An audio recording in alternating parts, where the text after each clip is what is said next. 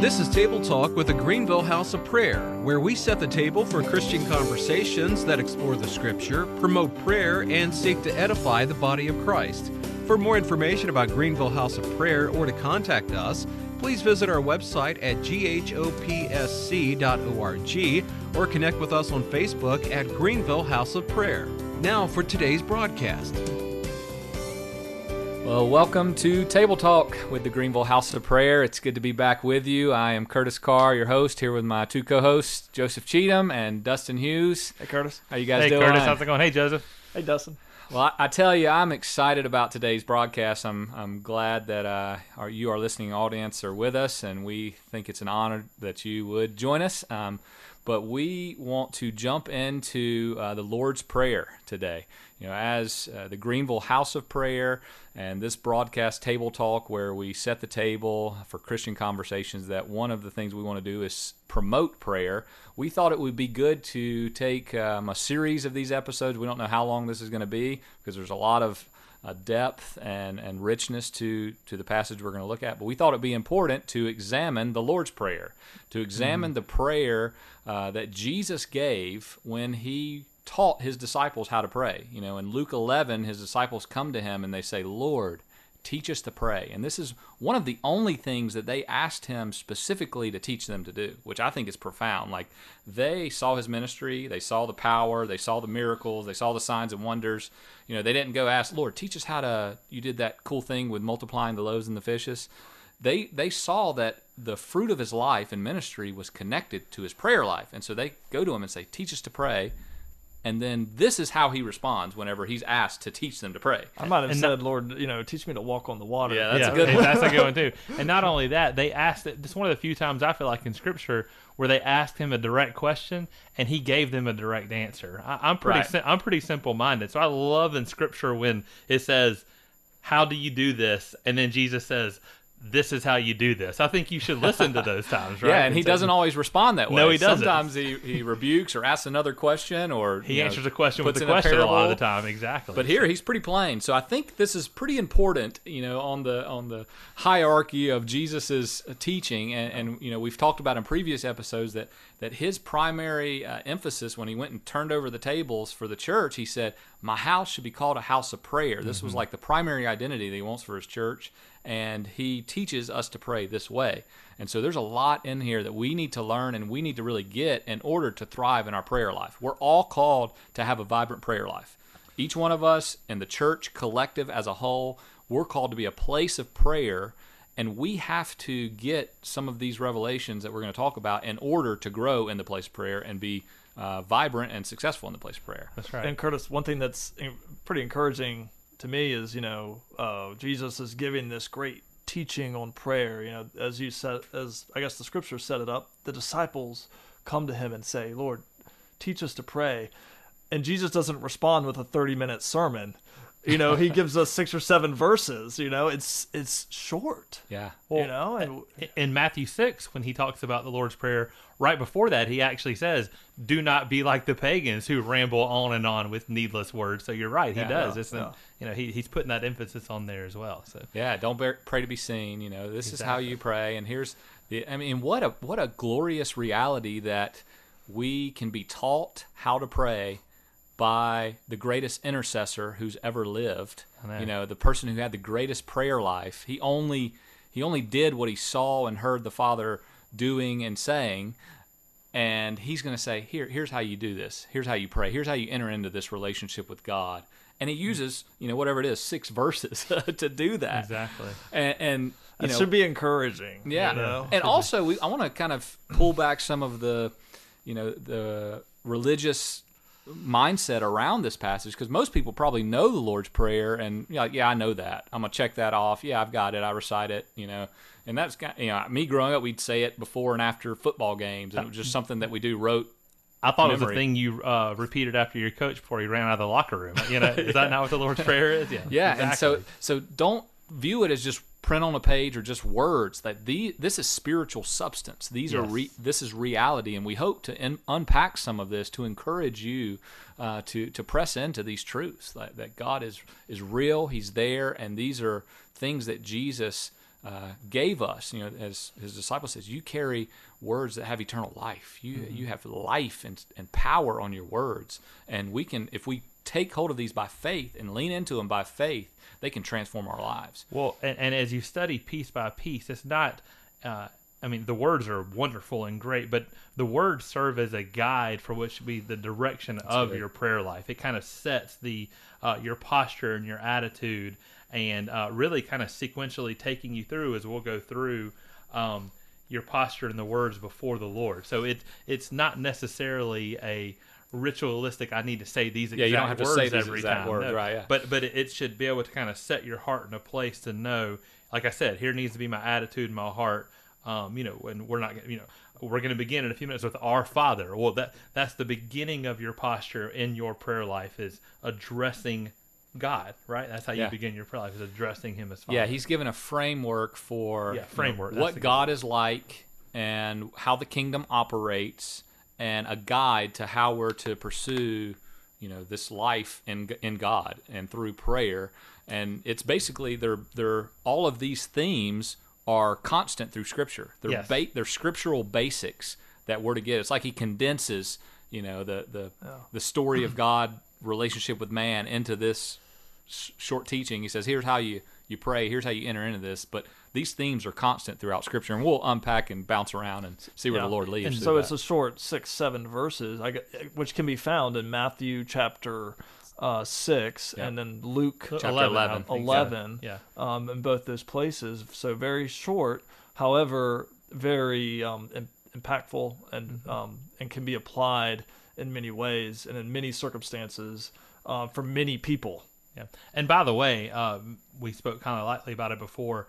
Praise the Lord that in locker rooms and schools and places, they know the Lord's Prayer, because then it can be something sealed on their heart as the Lord begins to in due time. No, that's kind of was part my of your story. Yeah, that's your story. I'd pray that thing, and didn't have the first thing of what I maybe thought I did at the time, but when I really encountered the Lord, or He really encountered me, it's like, man, this thing comes alive, And so, I teach my daughters how to pray the Lord's Prayer. We pray that, and I want them memorizing it.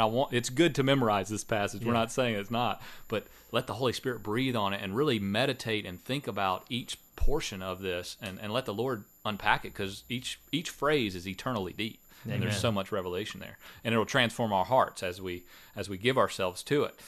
So the Lord's Prayer, He's responding to the question, or in Luke 11 He's asked. Luke shows that He was asked specifically. In Matthew, He's going through the Sermon on the Mount, which is His greatest teaching. It's the most read letters in a short portion of Scripture, the constitution of His kingdom. And so He's laying this thing out, and He's asked, Lord, teach us to pray, and He says, in this manner, therefore, pray. So when you're going to pray, this is the way you're going to pray. You should pray according to Jesus, in this manner. And He says, our Father in heaven, hallowed be your name. So we're just going to stop there for this episode. That's all. We'll probably cover just maybe the first half of that in this episode. We don't know. But our Father in heaven, hallowed be your name. And so first and foremost, Jesus focuses, in our prayer life, He focuses on God's identity. Who God is.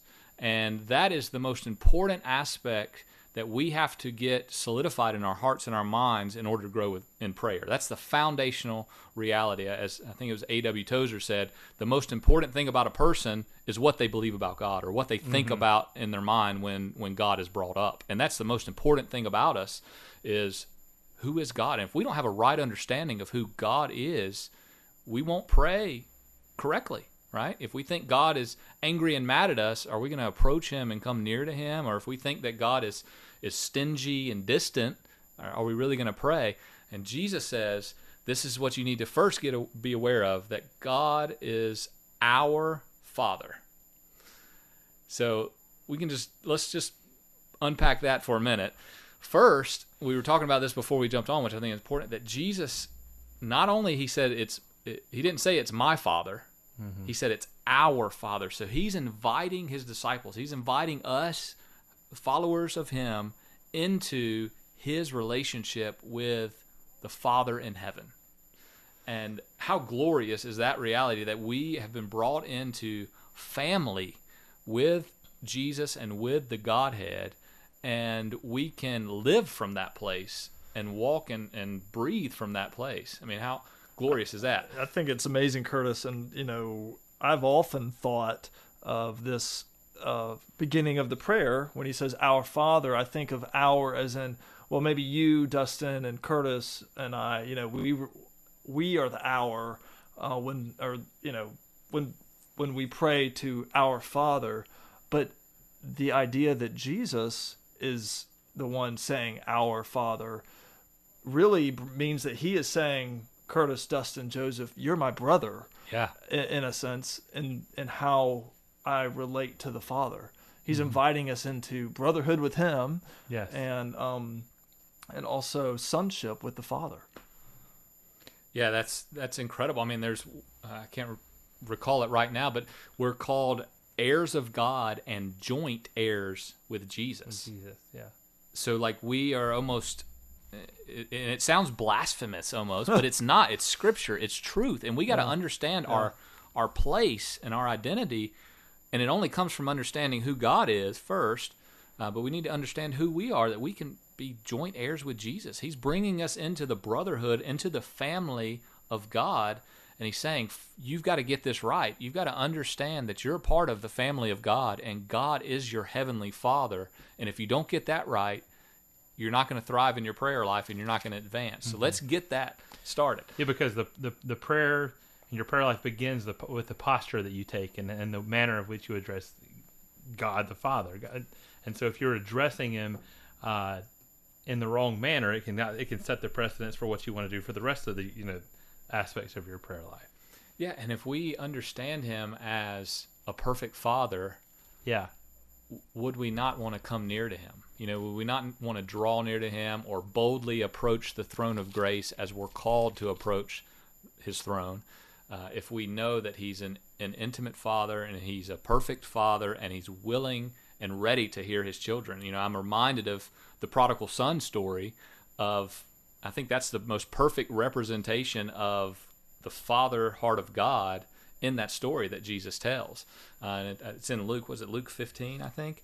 But we all know that story, but if we really think about that story, that there's this son who wants his inheritance ahead of time, and he's like, I don't care about living with you anymore, Dad, or working in the family business, give me my inheritance, and he goes and squanders it, wastes it on, prostitutes and drinking or whatever else he was doing, and then he's broken, and he's like, okay, I'm just going to go back and maybe Dad will let me be a servant in the house. Yeah. But he says that whenever he's going back home, that his father was looking for him.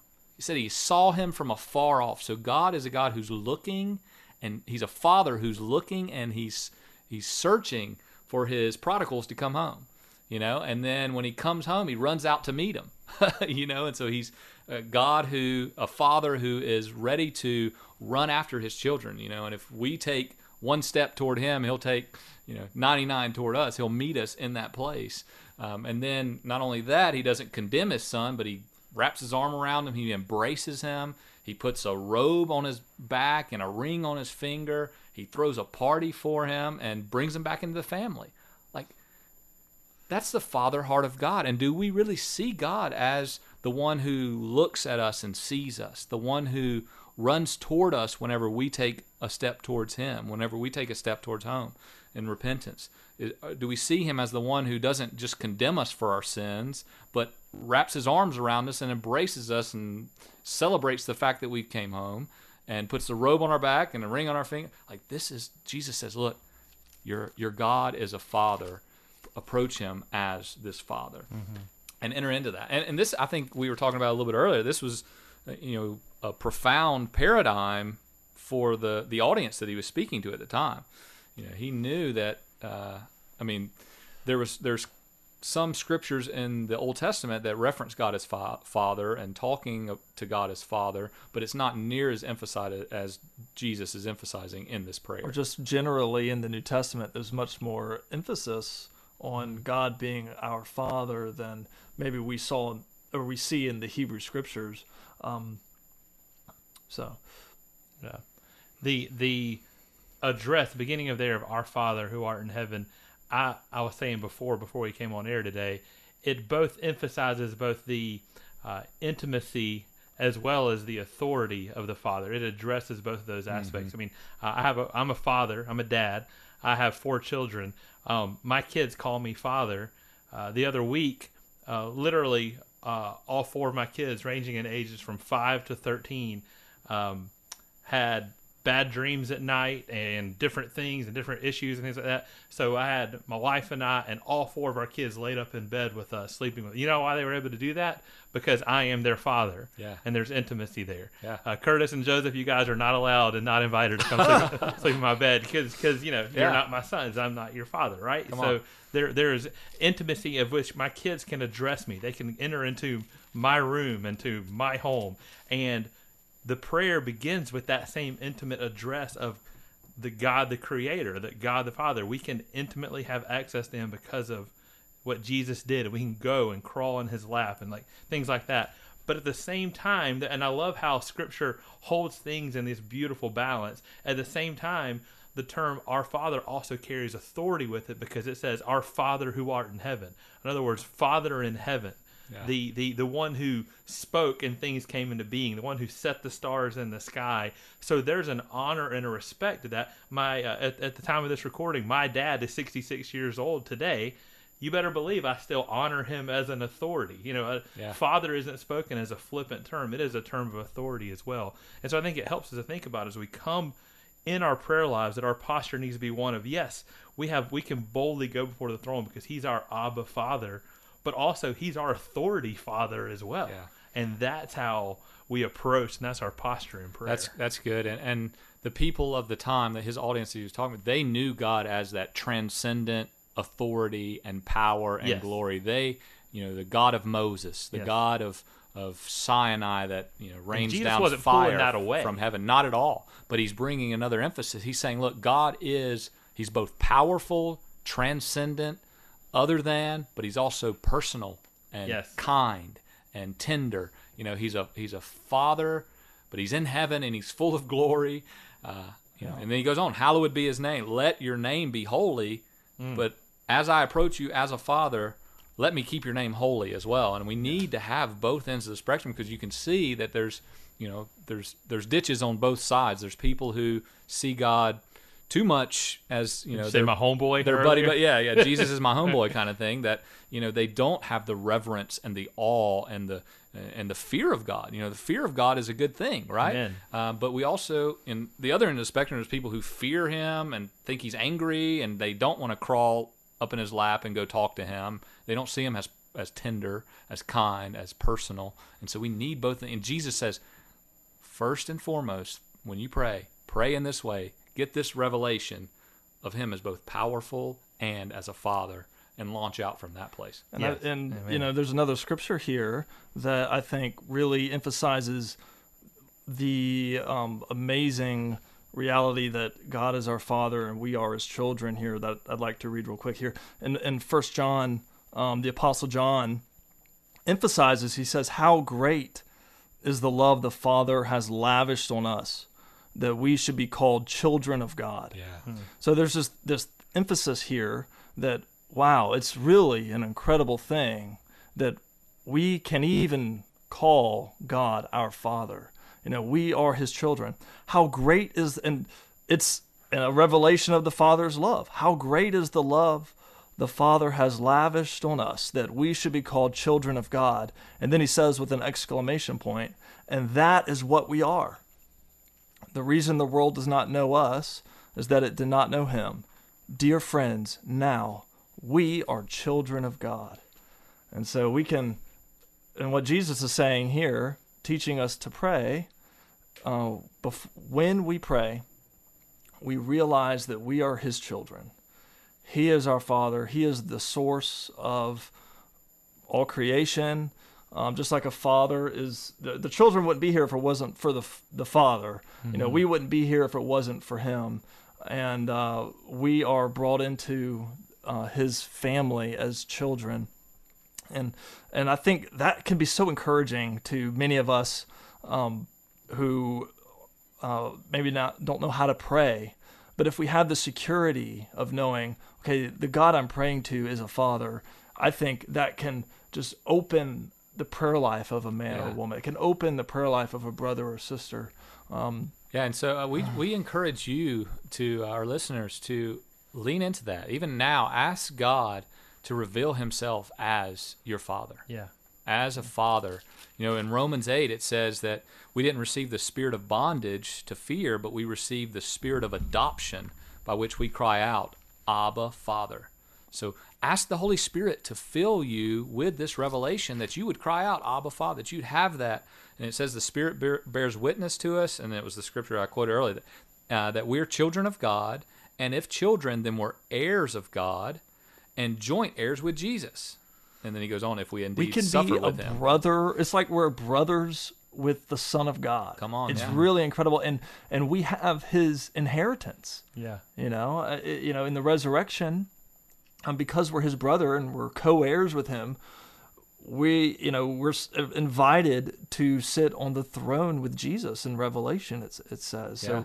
We have a great inheritance in Christ. Yeah. Do you realize who you are? In Jesus. Do you realize who we are? That revelation right there. We are children of God, and we're co-heirs and like a brother to the Son of God. Come on. We could sit in that for a long time, but when we come to pray, we should remember that about our relationship with. And with I want to God. read this real quick because this is who Jesus invites us to call Father.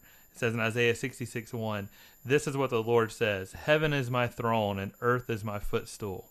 Could you build me a temple as good as that? Could you build me such a resting place? My hands have made both heaven and earth. They and everything in them are mine. I, the Lord, has spoken." So I think it's just awesome. I think that's the best word I can think of. That we get to call that person, that God who spoke things into being. Jesus is inviting us to say, call him Father, call him Abba, Father as well. Yeah. And so I know for a lot, and maybe for a lot of folks listening, the idea of Father, when you hear the word Father, it's not the most positive connotation.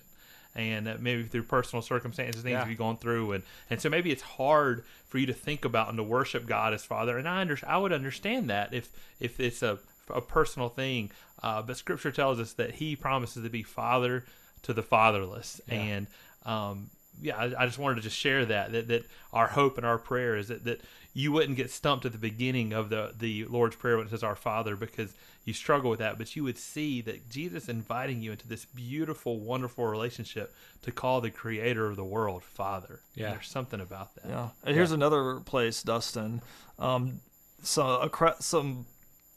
Jesus' mother and brothers come looking for him. Yeah. And Jesus is told, your mother and brothers are outside looking for you.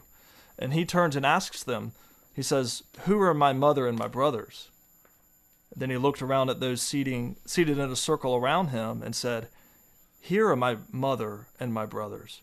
Whoever does God's will is my brother and sister and mother. So here's just another place where Jesus says, you are my family. Yeah. You know?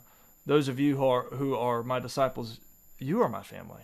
Yeah. And and it's that just our incredible. Father, I mean, the our aspect of it denotes that community, Family. that family, that it's not just individualized, but that we're a part of a greater family, and we have a Father, and we're to be praying for one another in that context and operating out of that context.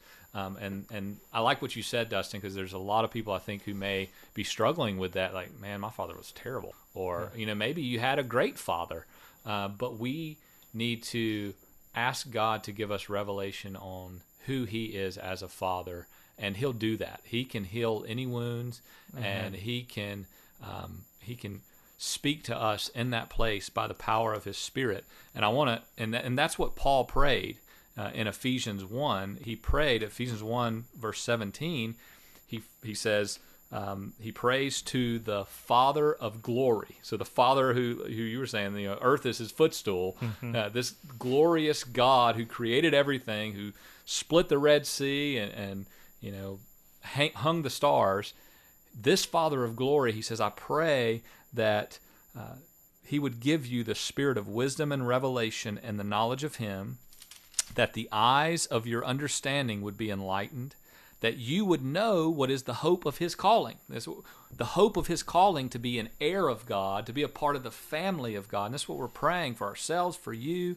That we would know what are the riches of the glory of his inheritance in the saints, that he has an inheritance in the saints, and what is the exceeding greatness of his power toward us who believe, according to the working of his mighty power, and in which he worked in Christ. And so he's praying. He says, he brings out the Father. He says, I pray to the Father of glory that he give you wisdom and revelation in the knowledge of who he is. And that's our prayer for you today, our listeners, is that we would get a revelation of the Father of glory, and that we would know who he is, we would know the hope of his calling, and that would be the foundation for which we grow in the place of prayer.